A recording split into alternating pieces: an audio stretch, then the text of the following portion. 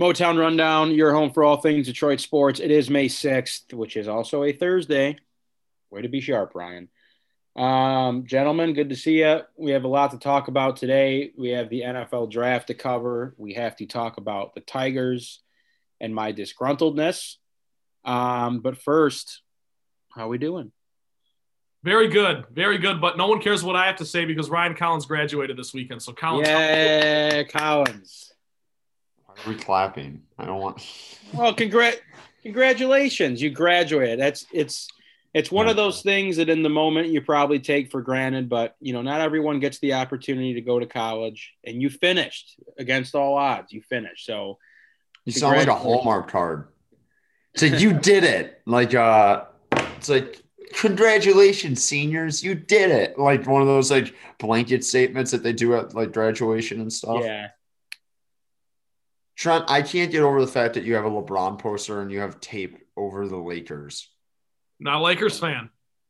You're a LeBron fan. I'm a LeBron fan, not a Lakers fan. So you root for the Lakers, though. It's that, yeah, I root for LeBron. So you're a Lakers fan. No, because I'll tell you why. When LeBron's been hurt, for like a month, and I don't watch when he's not like I don't watch. I haven't watched the Lakers game in a month. What are your thoughts on LeBron bitching about there being a 7th seed playing game after he was all for it last year? Well, he's only doing that because they're in jeopardy of being in it. But yeah, I know. That's what I think. Are we surprised? It's LeBron. There's drama. There's always drama. There's always strings attached. Whatever. Yeah, I don't know. How about the Tigers, man? I'll win in today, 6-5. Yeah, hey, they gotta pull it out, man. There's a guy on third right now for the Red Sox, dude. I appreciate this ball's gonna be gone right now. You gotta give live updates because people will think it's funny. It's the 5th inning right now, and the Tigers are up 6-5. Yeah, bottom 5. What was I going to say? Yeah, as far as the LeBron thing goes, I'm a LeBron guy myself. I need people if you haven't jumped on the LeBron train yet, you understand how bad the Lakers are, or any team with LeBron. Man, having the number second, the best player in the league, they're so bad without him. I mean. They are. They're terrible without him. Yeah, they're bad without both of them. I mean, LeBron's the best player like the last 10 years. It's not. All right, we won't go down that route. You'll regret it. You'll regret it if we go down that route. But Collins, I want to ask how your special day was, your graduation day. I feel like I have mentioned the fact that you are graduating / have graduated every show for like the last 6 months. So finally, so we can stop talking about it. How was your special day sitting in the parking lot? It was fine. It kind of sucked. Job of a graduation. Well, it was cool for some people because they got to do it at like Spartan Stadium, and you get like the scoreboard in the background, and it looked sick. But mine was at Erickson, which was like it wasn't bad. It looked kind of nice, but it was kind of one thing that was kind of nice. It was like 45 minutes, which is like instead of like 3 hours, which a usual like commencement is. You know what I mean? Where it just takes forever, and you got someone speaking for like 30 minutes. So that was nice. And then other than that, got food, the usual. It's going to be more when I like leave East Lansing when I'm going to be like, fuck, this sucks. Yeah. The picture you posted with your dad was awesome. Shout out Kelly Collins. That was Ryan Collins' first Instagram post in like 8 years too. Yeah, not an Insta guy. Yeah, there's certain occasions where it's like, if I don't post an Insta, like I might as well delete my Insta, and I had to post an Insta. You know damn well Kelly Collins was the proudest guy in the city that day watching his son. I think my mom was a little bit more because my mom, I think my dad's more like, oh, I don't have to pay for your school anymore. You're off the pay, like stuff like that. I think my mom was more, I don't know. It sucks. I'm graduating from Michigan State now. It doesn't suck, but you know what I mean? It's just real world now. Trust me. Now, Trent, you're on the clock. You're on the clock, Trent. Why am I on the clock? For graduating? Okay. Yeah, sorry. Idiot. Never mind. It's okay. Don't beat yourself up. All right, folks. Well, let's do the sports today. We're just going to roll with the Lions and Tigers. The Pistons and Red Wings seasons are both wrapping up here shortly, so we will touch on that next week. I am going to the Pistons game tonight. There you go. Not only will this be like my first time going to – I probably went to a Pistons game the last time fans were in the building during that season. I usually get to like one or two a year. This will be my first time watching a full-length Pistons game in a very, very long time. So, dude, they're like must-watch in the sense of like they'll bring people off the bench, and you're like, what is going on? And like Killian Hayes had money on the Charlotte Hornets like 2 nights ago. You won't convince me otherwise. Misses a free throw at the end of the game, has a wide open look, misses it. The tank is on. So I love to see it. Hey, I will give this little nugget, okay? Sekou Doumbouya had a 20-point game against the Hornets. Hamidou Diallo had 35. Hammy was nasty. I watched that game, Trent. Sekou had the quietest 20-8 of all time, by the way. Yeah. I was like, he had 20-8? What the hell? When did that happen? I think he started like 3 for 3, too. He looks very comfortable. A lot more. He looked more comfortable in the Hornets game than he has all season, so that's good. But the thing about it is like Frank Jackson, Hamidou Diallo, and some other guys like Josh Jackson. We talked about this last week. Like they're sneaky. I think people aren't paying attention to those pickups compared to the draft picks because those guys all seem to be like, oh, they can play in a rotation or something. They're not like superstars or anything. So that's a positive. Sekou, I haven't seen it all year. I saw little flashes last year. I haven't seen any flashes this year. Like he had 20-8. It's because he hit his wide open threes. You know what I mean, Trent? Yeah. Like he had a couple like drop steps. Yeah, but like the stuff that you want to see out of him is like, okay, he hits the ball at the top of the key and he just blows by you with his shirt. You know what I mean? He needs to put on at least like 20 pounds. And he might. Jury's out. But we'll get into all that expose as a season ender. So yeah. You can focus on that next week. But I'm just saying, we might need to start talking about like, okay, what's going on? Like, what do they do with Sekou? I'm just, you know what I mean? It's on the radar. Yes, I got you. All right, well, let's jump into the Lions here. The NFL draft is now officially wrapped up, obviously. I also, too, before we do the draft stuff, I want to make note of this because I have strong feelings on it, and I don't think it's something that's necessary for us to talk about for all that long, but news coming out yesterday that Kerryon Johnson has been waived by the Lions, and I am sick to my stomach. Well, let me say this. It's 90% Adrian. I want to go sick to my stomach. Let's relax on that. It's 90% Adrian Peterson's fault, and that I think everyone knows that. What? It's not Adrian Peterson's fault. It's just that he was prioritized by – it's Darrell Bevell's fault, okay? Screw Darrell Bevell. That's whose fault it is. It's Darrell Bevell's fault 100%. I'm sorry, Kerryon. I'm sorry that your Lions career only lasted 3 seasons because Darrell Bevell wouldn't hand you the ball more than Jim Bob Cooter did. I will say this. I do think there are concerns with him health-wise, and that's probably why they waived him. I think that's the reason they waived him, because if he was going to be effective, I don't know why he would stay or why wouldn't he stay around. But, yeah, it was wasted because he, like at the beginning of his career, his rookie year, like, oh, there's something there. And the Lions never really tapped into it, and same old story. Lions can't capitalize on talent. I will forever love Kerryon Johnson for week 3 of the 2018 season when he rushed 101 yards and finally had a 100-yard rush. You'll love him forever for a 101 rushing yard day. For the first time since Reggie Bush did it in 2013, the Detroit Lions broke that streak. Matthew Stafford had a 100-yard rusher, and he beat a good team. So I don't know. There might have been some correlation there, but Stafford's gone, and now I'm crying in my soup because different rabbit hole. But thank you, Kerryon. We will always remember you. We will always love you. At least I will. I mean, I fine. War Eagle. By no means am I going to say that people or even myself were like that hyped over Kerryon the way that I think DeAndre Swift has maybe made you hyped up for him based on what you saw from him last year. I think it was the same thing his rookie year. Like, oh, Kerryon's really good. Well, I remember when the Lions drafted him, I was like, okay, like they're taking a running back who looks like he can actually produce. And as you guys said, in his rookie season, I mean, he was pretty much the feature back, and he looked great. Obviously, the injuries have slowed him down a bit, but the one thing that I can't stand is just number one.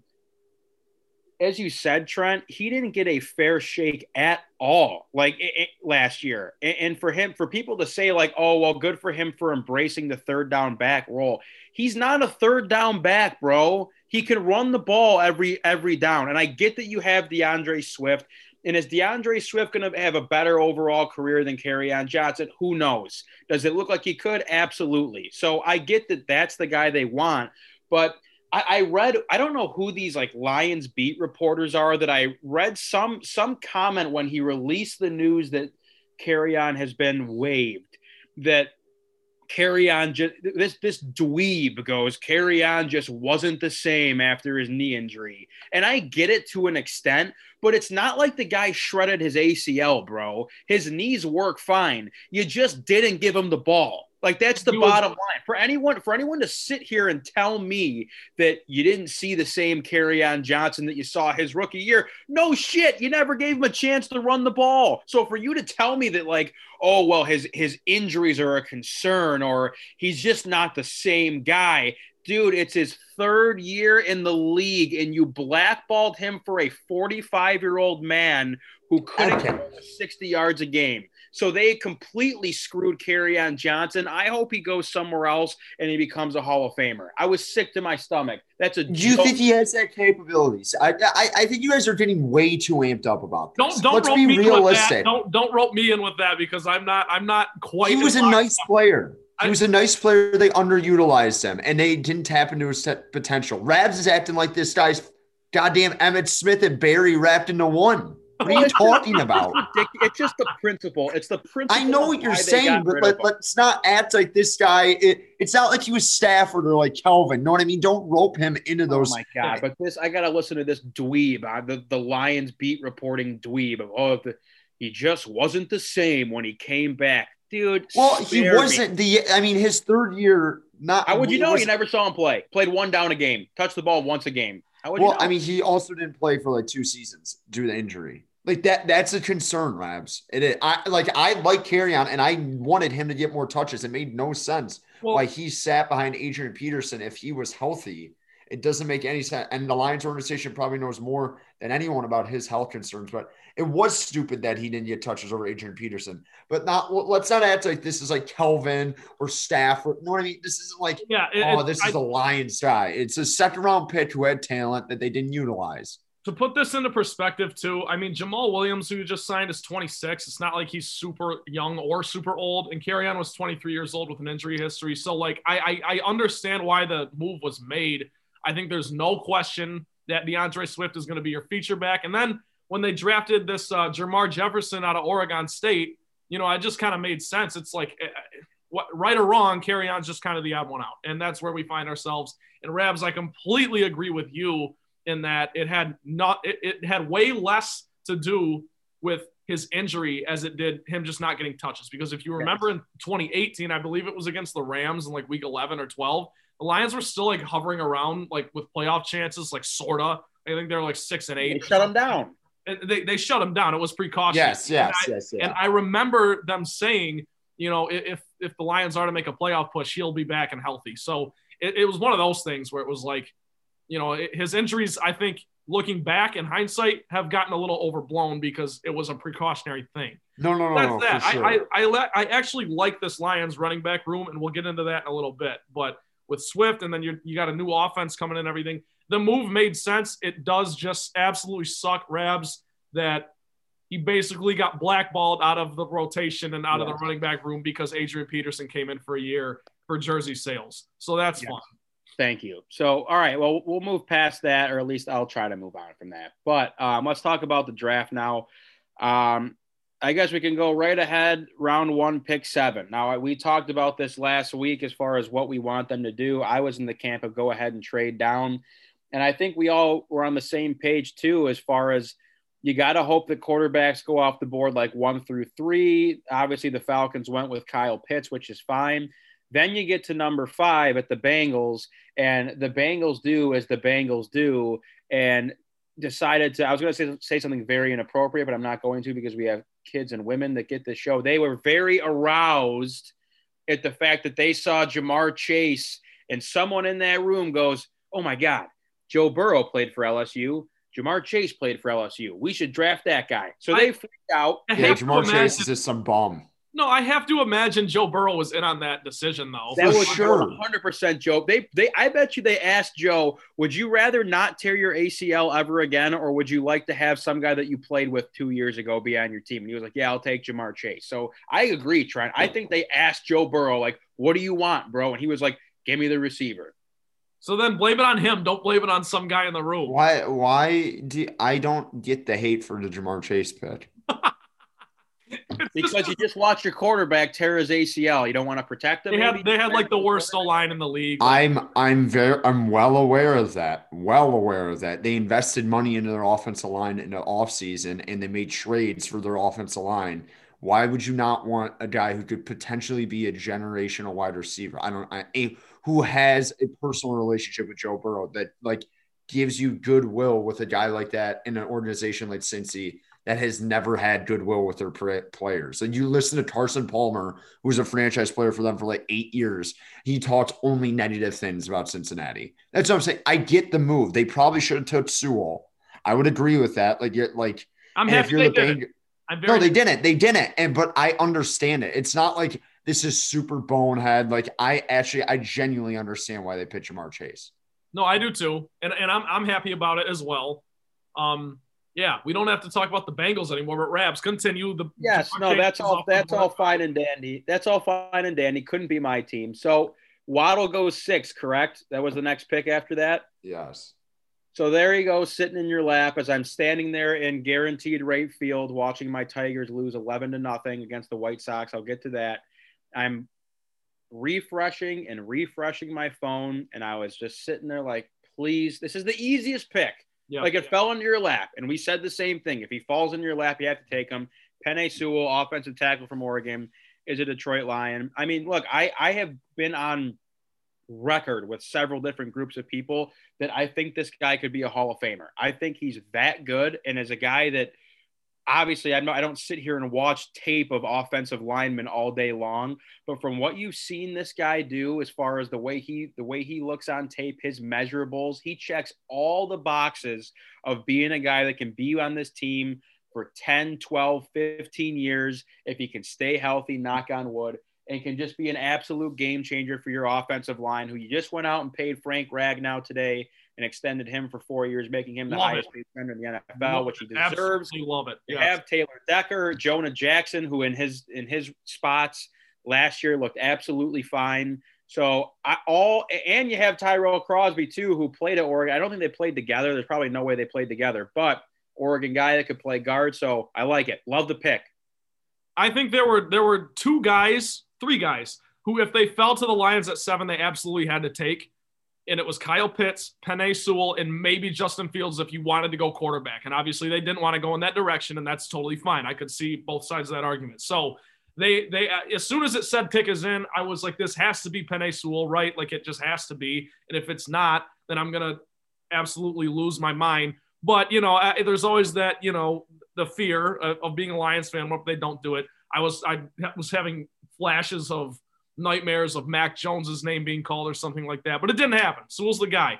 And Rabs, you sort of alluded to it. Sewell's 20 years old. Ragnow's 24. Decker's 27. Crosby's 25. Jackson is 24. They also got Logan Stenberg, who they traded up the pick last draft. He kind of got hurt, never really found his way into the rotation, but he's 24, the guard out of Kentucky. So like this O-line just has potential to be together for a while. And I think that's something that, for a rebuilding team and a new offense and a new head coach and a whole new regime, that's like very important. It's going to be run heavy. I think Swift will shine, and Goff is at his best in play action. Like we can talk all day about Jared Goff and how he misses deep sometimes, but like great point, TB. Great in play action. So I just love the pick. And we can get into the other picks later, but Collins, I'll let you say your piece on Penei Sewell.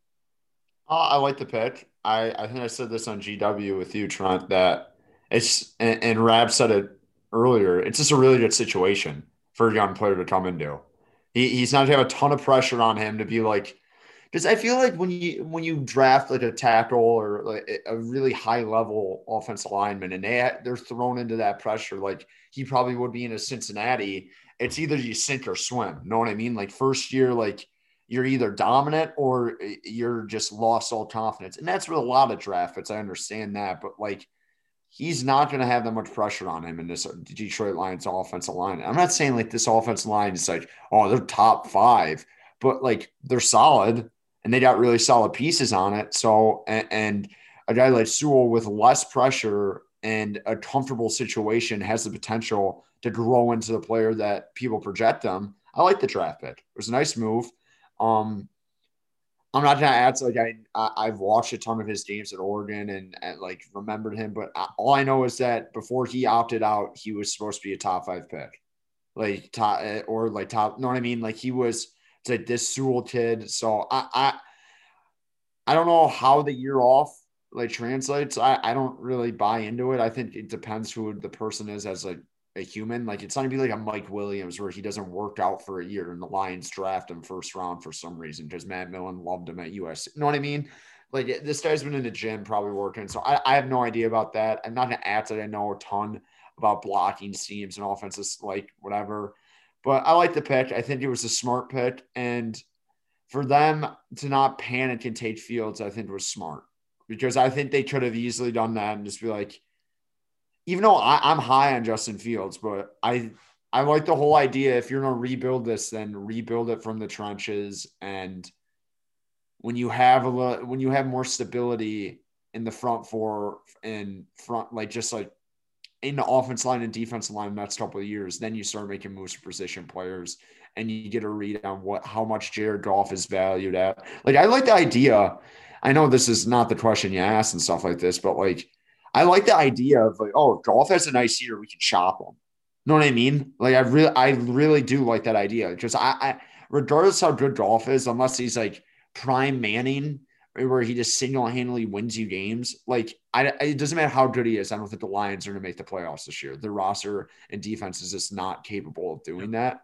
So if he has a nice year, you can shop him and then you have more capital. You know what I mean? There's nothing really he can do to be untouchable. There's like that's what I'm saying. I really like the idea of you playing for a year. If it doesn't work out, whatever. We're gonna stink and we're gonna have a high draft pick. It's like a win-win scenario. You know what I mean? If they're a little bit better and they're like in the 10 to 12 range, it's like, oh, Goff's on the move because the Lions don't need. You know what I mean? So I like that idea.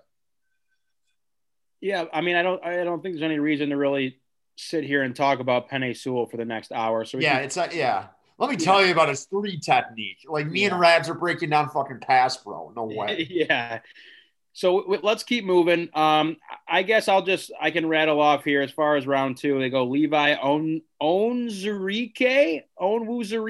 Trent probably knows who this guy is like immediately. Onwuzurike, yes, sir. Defensive tackle from Washington. In round 3, they come back with Aleem McNeil, defensive tackle from NC State. Round 3, this is going to be a great one. You just call him Iffy. His nickname is Iffy. His name is Iffy. Iffy Melly. Ifeatu Melifonwu. Nice, dude. Good prep. Cornerback from Syracuse. Then round 4, they had 2 picks there. Amon-Ra St. Brown, wide receiver from USC, who probably immediately becomes the best name on your roster. They also go Derek Barnes, linebacker from Purdue, the very next pick. And then round 7, Jamar Jefferson, running back, Oregon State. As far as things that jumped out for me, and I told Trent this before the show, Collins, I really felt like they neglected their need to draft a linebacker. And when it came time for them to pick in the second round, I remember sitting there with my buddy and just thinking, this Jeremiah Owusu, what's his second part? Owusu Koromoro or whatever, this linebacker from Notre Dame, I was like 100% confident that was going to be the guy. But it just goes to show these guys do the scouting and the legwork and they watch the film. So clearly they like this defensive tackle from Washington that they took. Did I think there was a need to go back-to-back defensive tackles? Absolutely not. But again, I guess it just comes down to the Lions and that front office. Like they get paid to watch the tape and to scout these players. So I'm going to have to give them the benefit of the doubt that they know more than I do in this regard.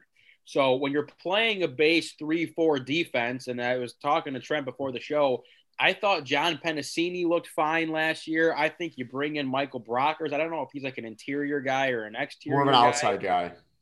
So, I mean, obviously Shelton's not going to be coming back for you. So I guess if the Lions really felt like that was a huge need for them, which obviously the defensive line was a need, I probably would have told you that you need more out exterior guys than interior guys. But again, running a 3-4 and you have both the Okwara brothers, I don't know what the Sean Hands deal is, or Austin Bryant, or the list goes on. You have Brockers now, so they obviously don't feel like the exterior was as big of a need. But you go back-to-back D tackles. You build football teams from the inside out. That's why you saw they invested in the offensive line with extending Ragnow, and they draft Sewell. And now you have two guys who it seems like are just physical presences that can stuff the run. And it sounds like can be a problem for opposing offensive line. So all fine by me. I'm glad that they went defense with the next 3 picks. Even this cornerback from Syracuse, who I'm not going to pretend to know much about this guy, but from everything that it sounds like, he's a legitimate player. And you can always use depth in the secondary, especially when you're the Lions. I am glad they went out and got a wide receiver. I don't know how big of an impact Amon-Ra St. Brown will have, but I remember watching him a bit in college. I think he looks good. He was good. He was a good player. If you watch USC, he was good. What's it called? Not to step on your toes, Rabs, because go for it. The Nets pick, linebacker out of Purdue, I sneaky think was – I don't think a lot of people are going to talk about. I think that was a very good draft pick because you look at the Purdue defense that sucked. Like, it really, really sucked. If you've watched Jeff Brom, like, their offense to move the football and whatever, but Purdue's defense, like, sucked balls. Like, just not good at all. And Bailey is the one guy who, like, every time I watched Purdue football and he was healthy and was on the field, he was making plays. And like, when you play on, like, that, like, talent starving of a defense and you're putting up that sort of production, I mean, that you can question maybe it's just a stat pattern, but like every single time I watched him play, I was like genuinely impressed. I was actually impressed with St. Brown too from USC. Like drafting a USC wide receiver, like just nowadays, it's like, okay, it's probably gonna hit. Like the last like 10 have hit. It's like Robert Woods, Juju. I mean, Marquise Lee was good before he got banged up. I'm missing a couple. Michael Pittman was really good last year. You know what I mean? Like, drafting a USC wide receiver, I'm fine with. Like, I'm fine missing on a USC wide receiver at this point of, like, the USC experience. Yeah, so other than that, I mean, your Barnes guy, this linebacker, Is it Barnes or Bailey? I thought it was Bailey. Derek Barnes. Oh, well, fuck. So hopefully we're talking about the same guy. But the guy from Purdue. The initial scouting report that I read from him, and yeah, I don't know how much these people watch Purdue football and know about a guy taken in the 4th round like this, but there was some line in there about how he's going to become a core special teams guy. And I'm thinking like, dude, I don't need a guy like Jalen Reeves-Maybin, who's like an all-time special teamer. So beside the point, shout out Jalen Reeves-Maybin. Huh? Shout out Jalen Reeves-Maybin. Most consistent player the Lions have had in probably 20 years. What did you say? Trent said something Rabs and Brino White report about Jalen Reeves-Maybin that like literally made me fall out of my chair. Yeah, I said he's been the most consistent Lions player maybe of my lifetime. He's great at what he does. He's a special teams gunner. I'm like Kelvin Johnson made all pro like 5 years in a row, but yeah. Listen, you guys Jalen Reeves-Maybin. Hey, Calvin got hurt and stuff too. So, Jalen Reeves-Maybin, listen, real quick. This dude, he got caught on a hot mic last season. He had a solo tackle on when he was a gunner on special teams, and he screams, "That's a solo, bitch!" Love it. I love that guy. I might get a jersey of his. I'm sure you will. Jalen Reeves-Maybin's the kind of guy that you could tell me he's been on the team for 2 years or 12 years, and I'd believe you either way. Yeah. It feels like he's been on this team for a decade, but I digress. By the way, little Tigers interjection here. Runners on 1st and 2nd, no outs, Buck Farmer on the hill. Shocking. So anyway, we'll move on. So as far as that goes, I just think I would have liked to have seen the Lions address the linebacking position a bit earlier because they're just slow and bad. And I don't know how much Alex Anzalone adds to your defense at linebacker. That's like another special teams guy to me. So I don't know if I can even give you a draft grade because I don't know. I don't watch the tape on Jamar Jefferson. I don't watch the tape on Derek Barnes. I don't know. I'm satisfied that they addressed the positions that they needed to in defensive line and the offensive tackle. They grab a wide receiver. They grab a linebacker. So that's all fine and good in my department. And we'll just have to see. This is, the first draft for Brad Holmes. So fingers crossed. That's all I have to say about the Lions. I also saw too, I don't know who this, well, I got the text notification that Josh Hill retired. Yeah. I'm like, who is this guy? Like, what? Thank you, Josh Hill. I'm like, who? I like was like, they must have like messed this up, ESPN. And then I realized like, oh, the Lions signed him like 6 months ago. It's like, oh, okay. Like I'd probably retire too if I was coming here, bro. So thank you, Josh Hill. Yeah, respect. So whatever. That's all I got on the draft. If you guys have anything else, feel free to add it up. Now we can jump into the Tigers. I mean, I'm sure there's stuff to add. I just don't. I have nothing. It is what it is. They drafted players. Cool. The fact that the defense linemen, I said this, just another thing I said on GW, the defense linemen from NC State were the number 29 is concerning to me. And 27 before 29. That's just, unless it has some special meaning, which it might, and I might come off as an asshole. It's like, yeah, that's what his like dad wore and then he passed. You know what I mean? Like I could come off like an idiot, but like wearing 29 as a defensive lineman is a borderline psycho move. I actually like it. I want to. You like it? Yeah, it's kind of strong number 29. Oh. Strong number. 29 is a strong number. Is Tarek Skubal strong? Is he a strong guy, Rabs? I think 29 works for like a pitcher. Like 29 does not work in a lot of like forms. Number. Good corner number. It depends on like the number font. Like you have to really 29 in a Lions jersey looks horrible. I feel like. I wanna expand real quick before we move on the Levi Onwuzurike pick. And Aleem McNeil a little bit, but I just, Rabs, you pretty much went into depth about the Detroit Lions D line. And like there's a lot of guys that at least just have like deserve one more shake. Like Deshaun Hand and Austin Bryant coming back this season, like healthy, hopefully, at least deserve the chance to go out and do something. Julian Okwara, who was great in his playing time last year, even though he played like 4 games, he deserves a fair shake. Trey Flowers, I know he's never going to be worth what you paid him, but now that you actually have Brockers and Okwara, like he could maybe be something for you. So I love that you went inside here, and both Onwuzurike and McNeil, they're both like pass rushers. That's the scouting report on them. They're not. There's no more of this run stopper shit with Snacks Harrison and Danny Shelton. Like we're not doing that anymore. And Everson Griffin. It's now like, okay, these guys are like pass rushers who can get to the quarterback. And the last thing I will say is this. I know everyone's probably seen it by now, but Onwuzurike had a fantastic quote in his press conference, introductory, whatever. He said, I like fucking people up. I like to get off the line and just put my helmet or hands on an offensive lineman and fuck up an offensive scheme pretty much. I like pushing them back 2-3 yards and just making them feel like shit, end quote. That's awesome. Like that's me going in the Brody calf. Yeah, this dude eats nails for breakfast. So I love that we talk at length about the O-line, how it looks great for the future, but the D-line has some potential too. And I know there are Dan Campbell skeptics out there, but the one thing you probably have to have the most faith in him with is the big guys. So completely agree with you guys that was the right direction to go. I can't help but get a little excited for the trenches that the Detroit Lions will be rolling out in 2021. That is all. That is all my Lions stuff. Collins? Nothing really else. I mean, I don't watch like half these guys, to be fair. Like who watches NC State football? One pride. Couldn't be me. All right. Well, with that, we can do the Tigers. As I have now just witnessed, a base hit up the middle. It is now 8-7 Red Sox, and there are still no outs. So thanks for coming out, Buck Farmer. It looks like Funkhauser's up in the bullpen. Did he call him up?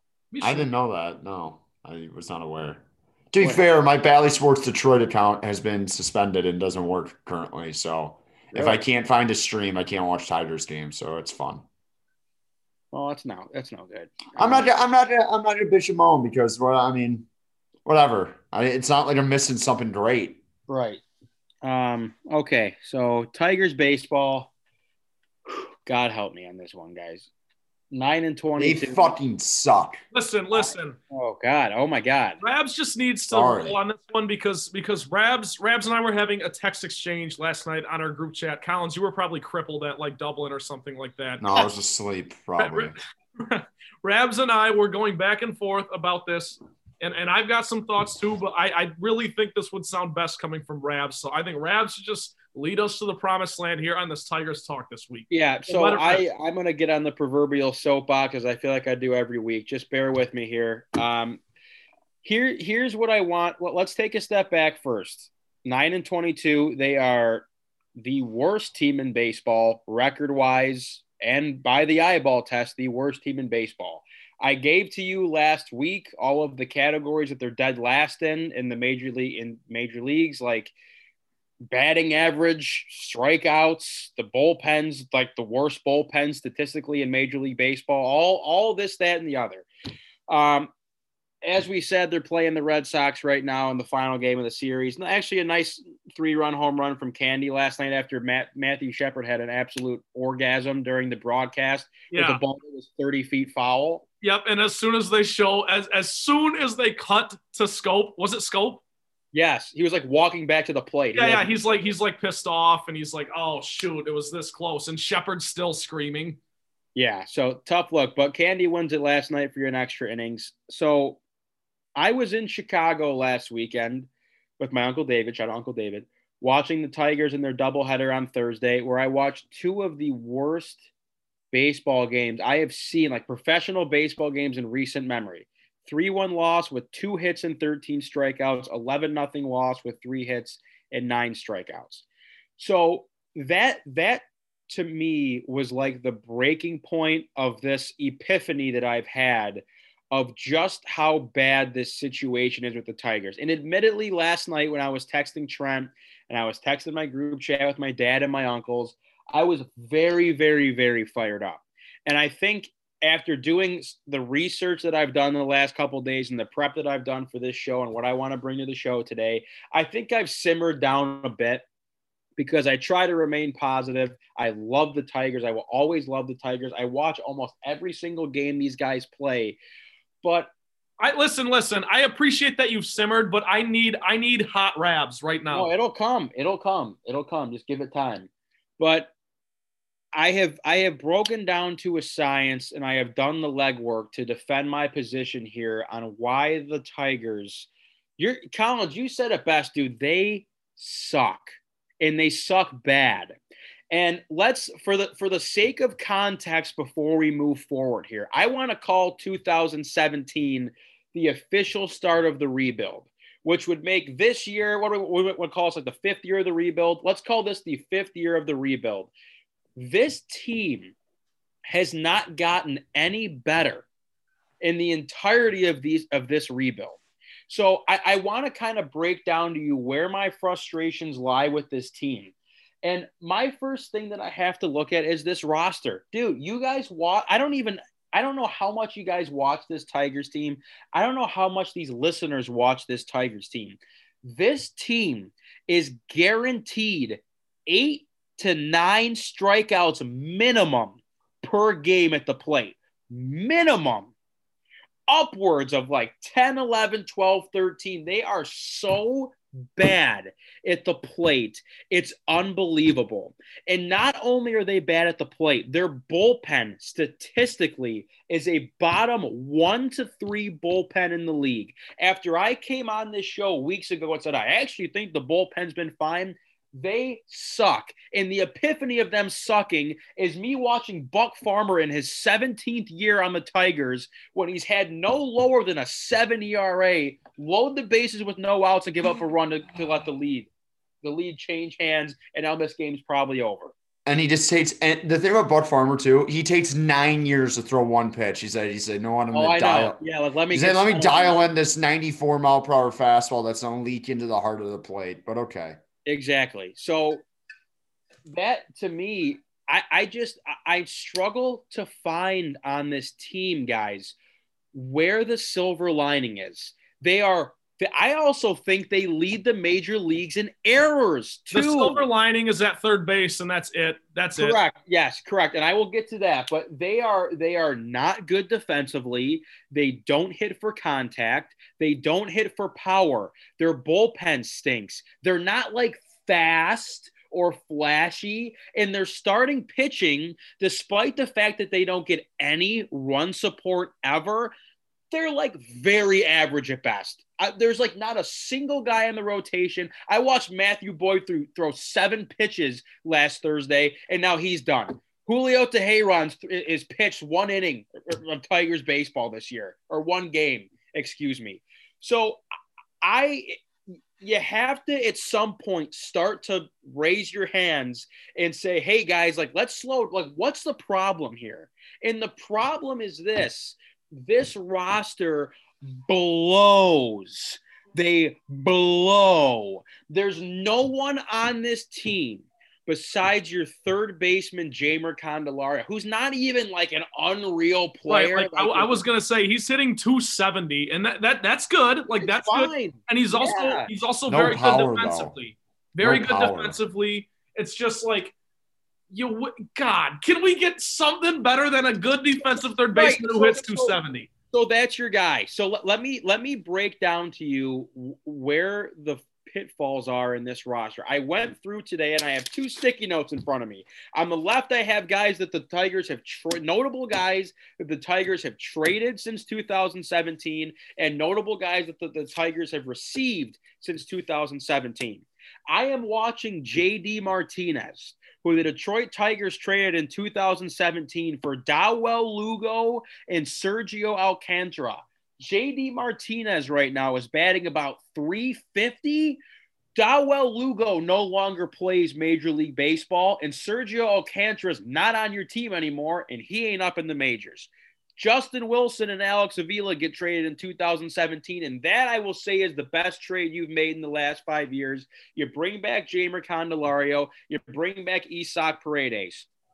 Let me keep going down the list. And these next guys that I'm going to rattle off, of all these guys I name, zero of the players in return for these guys are playing Major League Baseball for your team. Justin Upton, Justin Verlander, Ian Kinsler, nothing. They haven't gotten eck from those guys. Justin Verlander, you didn't get shit. I got Frankie. How's Frankie Perez's goddamn blister doing? I have How's Frankie his blister Perez, doing? who's going to be going under the knife for the 10th time in the last 5 years. I have Daz Cameron, who is now 24 years old with a broken wrist, and it doesn't look like he ain't coming up anytime soon because I got to watch Robbie Grossman in left every day. I was going to say, even if he does come up, he's the last mouth to feed in the outfield. So then I got Jake Rogers, dude, who I think is like 26 to 28 and hasn't batted over 100 in a decade. So those are the 3 guys you bring back. Then we go to 2018. Another unreal trade. Look what I found. Leonis Martin for Willie Castro, who might actually be batting over 200 now. The jury's still out, so we'll wait to see that. And then you go Nick Castellanos, who I just watched walk a game off for the Reds against the Cubs the other day. And you bring back Alex Lang, who's actually like somewhat decent in the bullpen right now. So notable names: JD Martinez, Justin Wilson, Alex Avila, Justin Upton, Justin Verlander, Ian Kinsler, Nick Castellanos, Shane Green, Leonis Martin. I just named you 9 guys, and you have 3 guys from those trades that are currently on your active roster. 3 guys. Rabs, I really and this is why Al Avila needs to lose his fucking job. And Rabs, now this is going to spark the next conversation I think we got to have here. And I really appreciate you bringing all that to light, by the way. That must have taken a while and very frustrating, raised the blood pressure a little bit. I hope you had a pop or 2 when you did that. I will say this. I put 99% of the Tigers' struggles on Al Avila. And not AJ Hinch. Not AJ Hinch. What about Illich? Well, okay. Well, maybe. But Avila guys, let's not act like even – so, Rabs, you just talked about the trades and the acquisitions and that type of thing. Let's talk about, like, the offseason, which we did last week a little bit. You know, Robbie Grossman, Jose Urena, those guys aren't any good either. But these draft picks have I'm more focused on, like, I am a mess. The offseason is only half the battle, right? And you also got to draft well. And if your best prospect right now that you've drafted and is homegrown is Casey Mize, who Rabs, as you alluded to last night, has been pedestrian, even though he's young and the jury's still out. I get it, but like he's not really blowing you away. I'm baffled that he still has his job. And Collins, I want you to go in on Ilitch because I think that is more so the issue as well. I was just thinking of it as Avila versus Hinch, who deserves more blame. To me, it is overwhelmingly Avila, but Collins, get in the mix. Well, what's it called? Hinch hasn't been great this year. If you watch it, like there's been certain times where I think he's. But the roster sucks. No. Exactly. It's a situation where it doesn't matter. Like yeah. I genuinely think AJ Hinch is a good manager, and I mean he won a World Series, and regardless of what happened, Rabs is gonna defend Jeff Blashill for 10 years because he's not a bad wrestler. AJ Hinch only gets 30 games to defend himself, right, Rabs? Is that why you're shaking your head? Are you shaking your head right there? No, don't you put that evil on me, Ricky Bobby. My beef is not with you, old man. I have a piece on AJ Hinch. Okay. I'm not going to blame any of this on AJ Hinch. The list is still going for me, dude. I got much more to say. You go ahead. No, it's Ilitch and Avila, and I think 75% of it is on Ilitch to just enable Al Avila, who, when they hired him, everyone knew that he was like, this is a weird move. This is a cost-saving move. And the fact after Dave Dombrowski left, they haven't spent any money, literally anything. And I know you got the Miggy deal. I know you had to pay off Zimmerman's deal. I get that. You made some bad moves at the end trying to win a World Series. I understand that. And you're trying to cut payroll. So you kind of just like recover when your team is on a struggle that you're not like in that big of a deficit. I understand that. But in year 5, for you to go off after having, I would say last year was a success. Wouldn't you would say that, Rebs? Oh, yeah. Yes. I thought, not in a sense of the rebuild. I wouldn't call it a success because what has translated to the year? Rabs, you're not letting me get into my point. You're not letting me get into my coming point. into this season, we all Rabs, coming into this season, you were excited, right? Oh, yes. That's what I'm saying. It was that you saw signs of life that, the rebuild could be coming to us soon, quicker. Know what I mean? It was one step forward, 8 steps back. That's what it was. And you go out and don't sign anybody worth note. Literally nobody. And Urania is actually, ever since his first 2 starts, he's been pretty good for them and actually might end up being a trade piece for them at the deadline if he continues to pitch the way he has, which would be huge. But, I mean, you're not going to get a huge piece for Jose Urania, so it doesn't really matter. Grossman, whatever. Mazzaro, whatever. I know he got banged up pretty early. Wilson Ramos, whatever. He is who he is. But for you to just bring in just like rotational guys, not give any like – you just give your organization no confidence going forward. We're like, we got to rely on a Miggy who is injury riddled and just is not himself. Like he's never going to be himself again. Like there was a point where the last couple of years where he would just get injured, but he would bat like 270, no power numbers and stuff. That's gone. I don't think he'll ever do that even ever again. And him be able to hit for average at least. Miguel Cabrera is hitting 98 right now. Yeah, under 100. I love Miggy, and he's a first ballot Hall of Famer. He's the best right-handed hitter ever. Dude, I feel so bad for him, dude, because he's just the sacrificial lamb. He makes so much money. I have no words. I don't even know what to do with him anymore. I can't watch it. You can't bat him 4th every day, dude. I would agree with that. You can't bet on 4th every day. But I'm just saying, for them to go out this offseason and not get one bona fide bid leaguer, like, know what I mean? Like, just say, okay, this guy's going to bat 280. I said this last week. I'm not going to harp on it. It's just, I don't understand that. I really don't. You're like, we still want to save for our window. Green, Torkelson, Clemens, none of those guys are up here. Who gives a fuck? Go make a move. Right. Go try and win. They haven't tried to win in 5 years. Collins, you really haven't. You cannot convince me they've tried to win.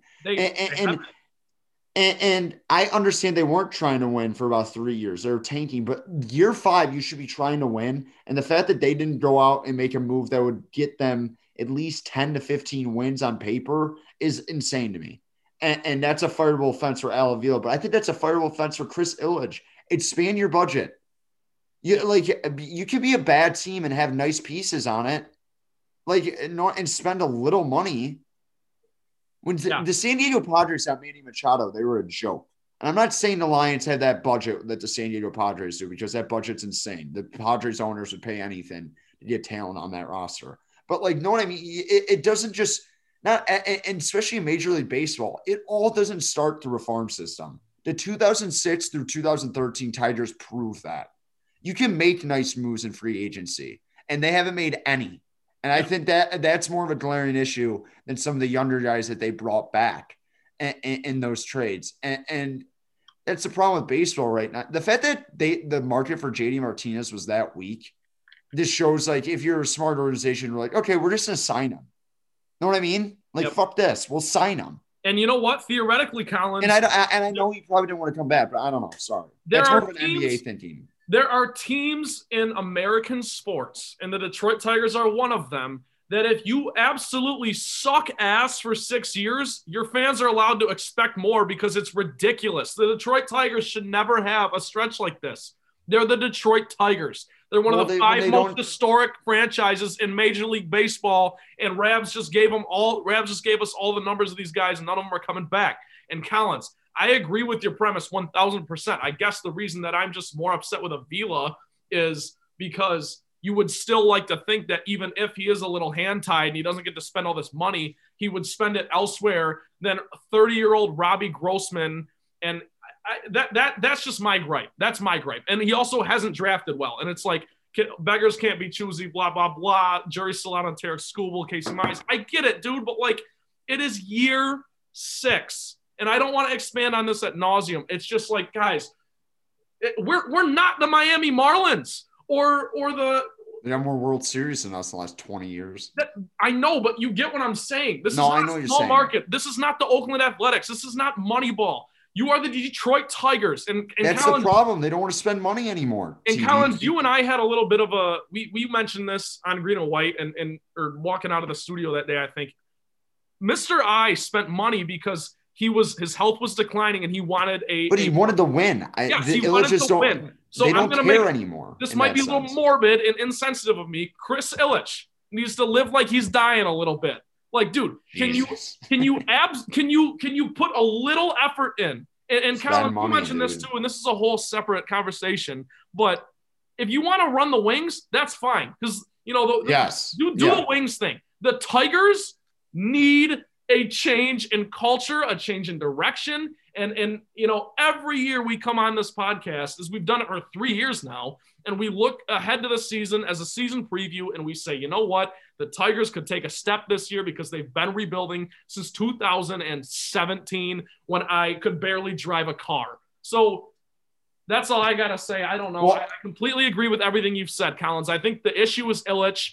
Avila ain't doing you any favors. I'm still fine with Hinch, but boy, is this team hard to watch right now. They need to spend money. That's just the fact of the matter. They need to spend money. And until they do that, they're not. And Rabs is right. Rabs outlined all that. They did not get any good overhaul for any, the Justin Verlander trade, regardless of what his value was at the time, is one of the worst trades of all time. It really is, because Justin Verlander for 2 or 3 seasons for the Astros was a top 10 pitcher in the league? Yep. Top 5. You got nothing for that. JD Martinez, the Arizona thing, that was really weird that they couldn't get anything out of that. But still, I'm not whatever. But when it comes to Ilitch, Avila thing, they just haven't tried to win. And I don't expect them to in the future. But I will say this. I do think Ilitch will fire Avila sometime this year. I don't think he makes it the rest of the season if they perform this way. I truly don't. You can't justify him having a job after this year. And you know what, he's gotten enough cracks for this rebuild to give you some sense of the thing. And they got some nice prospects. I do like Mize. I think Mize figures out his command stuff. He could be awesome. He really could. His stuff is still nasty. It's not like Skubal where it's okay, maybe his stuff isn't that great. Mize's stuff is nasty. He just needs to find command, which is easier said than done. I'm just saying. And Torque is young. Riley Green was probably their best position player prospect in the system.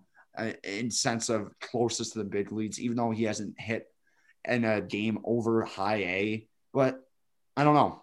He's not gonna have his job. I can't see it in my mind, him having a job. But if the Ilitches aren't going to spend money, it doesn't matter who takes over the job because they won't win. And one last thing I have to add to that, just a cherry on top to what Colin said. If he does have a job come the end of the season, then that is just proof of the whole point that you made of proving that the Ilitches just don't give a fuck. So there we go. Yeah. That's all I got to say on that. I don't know if I necessarily point the finger so much at Chris Ilitch, because I do understand the sentiment that, yes, you factually do have to spend some type of money to get some real players in here to help this team move along. But at the same point, it's like you're trying to rebuild. And again, yes, I said it perfectly. It doesn't have to all be homegrown, but they're trying their best to find guys within their system that can play.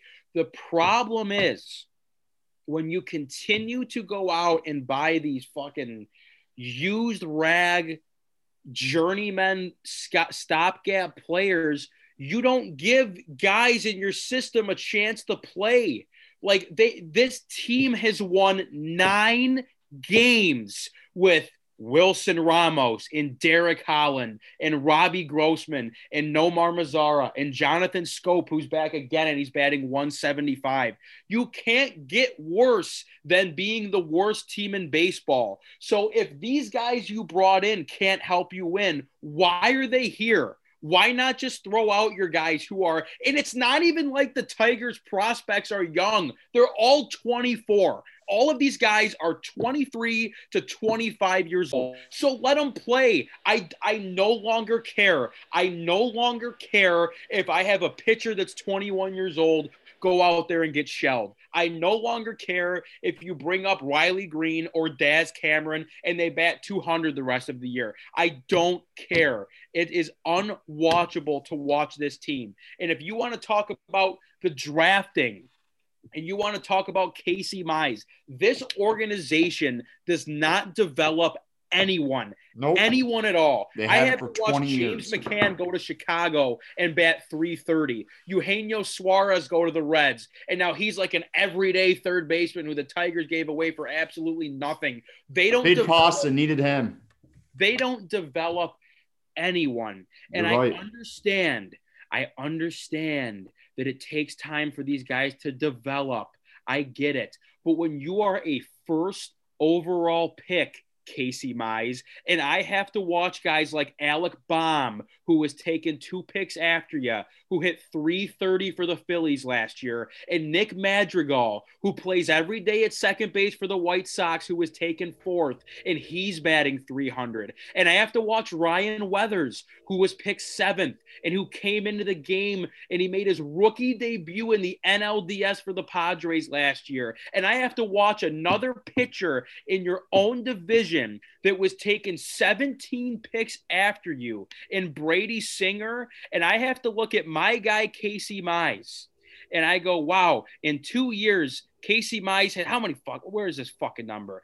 49 strikeouts Casey Mize has 2 years. Yeah, Brady Singer has 90 strikeouts. So I don't want to hear about, oh, he's got good stuff, but give him time. You're a 1-1 guy. Show me something at some point. Because you're acting like he sucks, though. He doesn't suck. He doesn't suck, but he's a number 1 overall pick.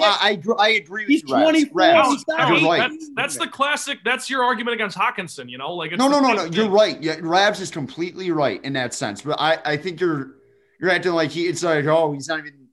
I think we've seen some of it, like that Houston game earlier this year. You're like, oh, wow, here we go. And you're right. We haven't seen enough of it, and it's proven to be that he might have not been worth your number 1 overall pick, which is a testament why Al Avila needs to leave. You're right with that, Rabs. I'm not saying that Casey Mize is some lost cause. I know. Like some of these other prospects. I know. Like a Derek Hill, like a first round pick that's not even ever going to sniff the major leagues in a regular capacity. You know what I mean? I know Casey Mize is not a lost cause. I'm just saying you look, this is my final point.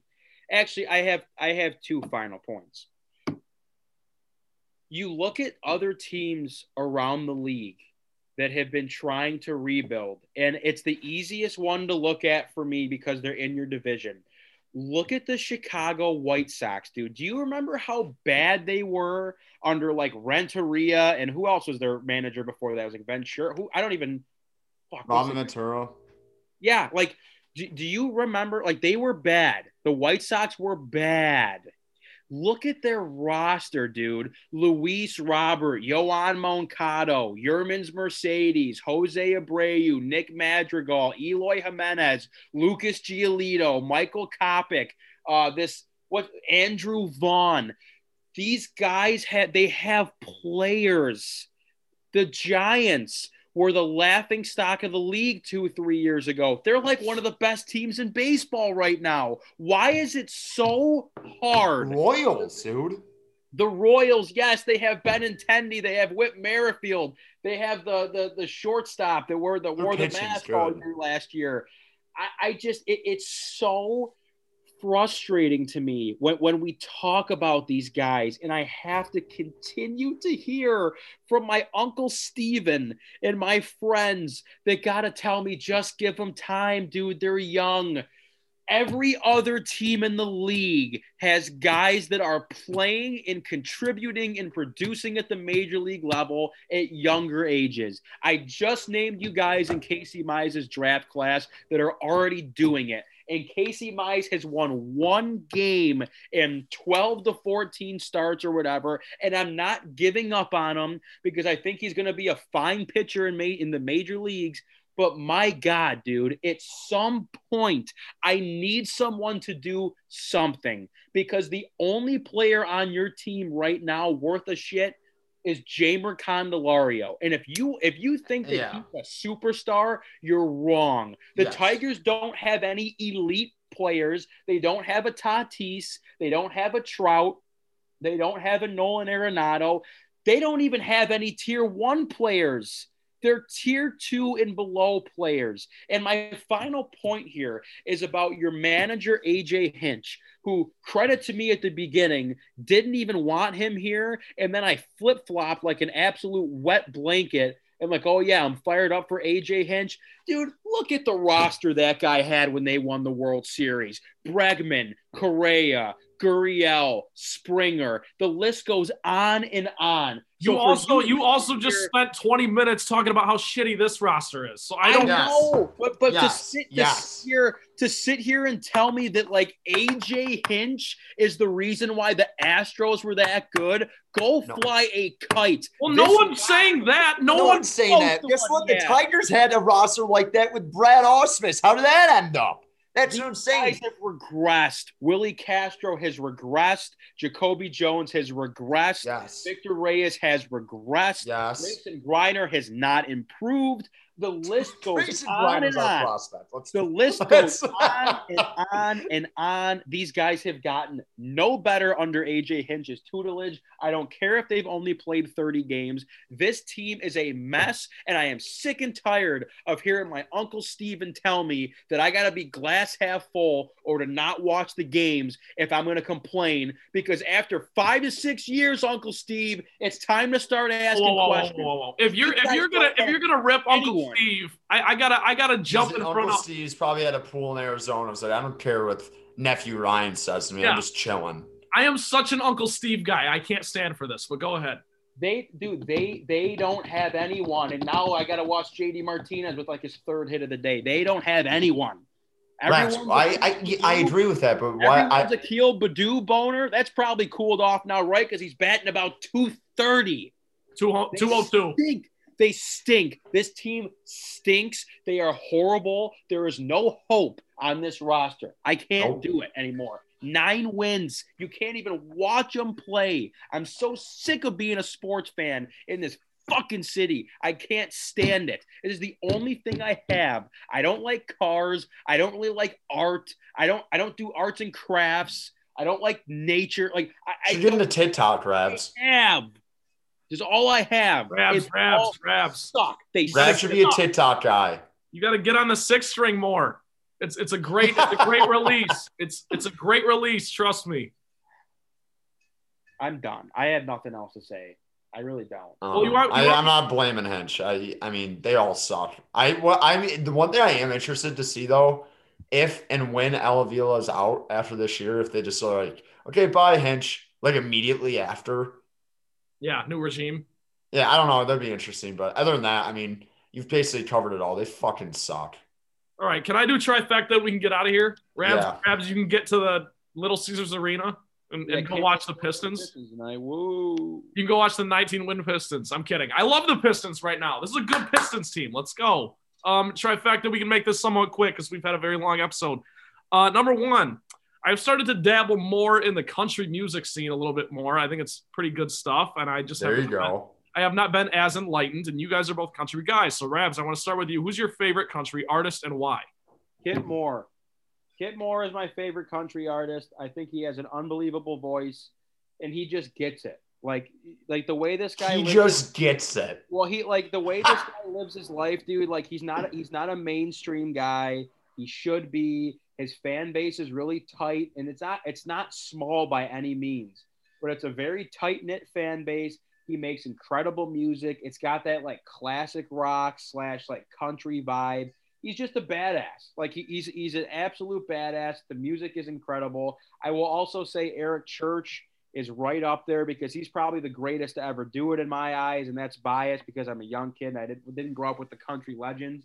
But Eric Church, easily, Drake White, Chris Stapleton, those are the guys. But Kit Moore is the guy, hands down, bar none for me. Absolutely, he's the best. Toby Truth, TB, Toby Keith. My dad was the biggest Toby Keith fan ever, and we had the greatest hits in our car. Just fantastic music. But if you're looking for like, I don't know, I like all country music. I'm not one of those guys who's like, oh, I hate this pop stuff. I'm like, I like all of it. So. All right. I appreciate the insight. Question 2. This is kind of a goofier question, but I was sitting watching Tigers live last night, and I just love Dan Petrie. So are we in on Dan Petrie? Are we in? I love that he holds the baseball when he talks.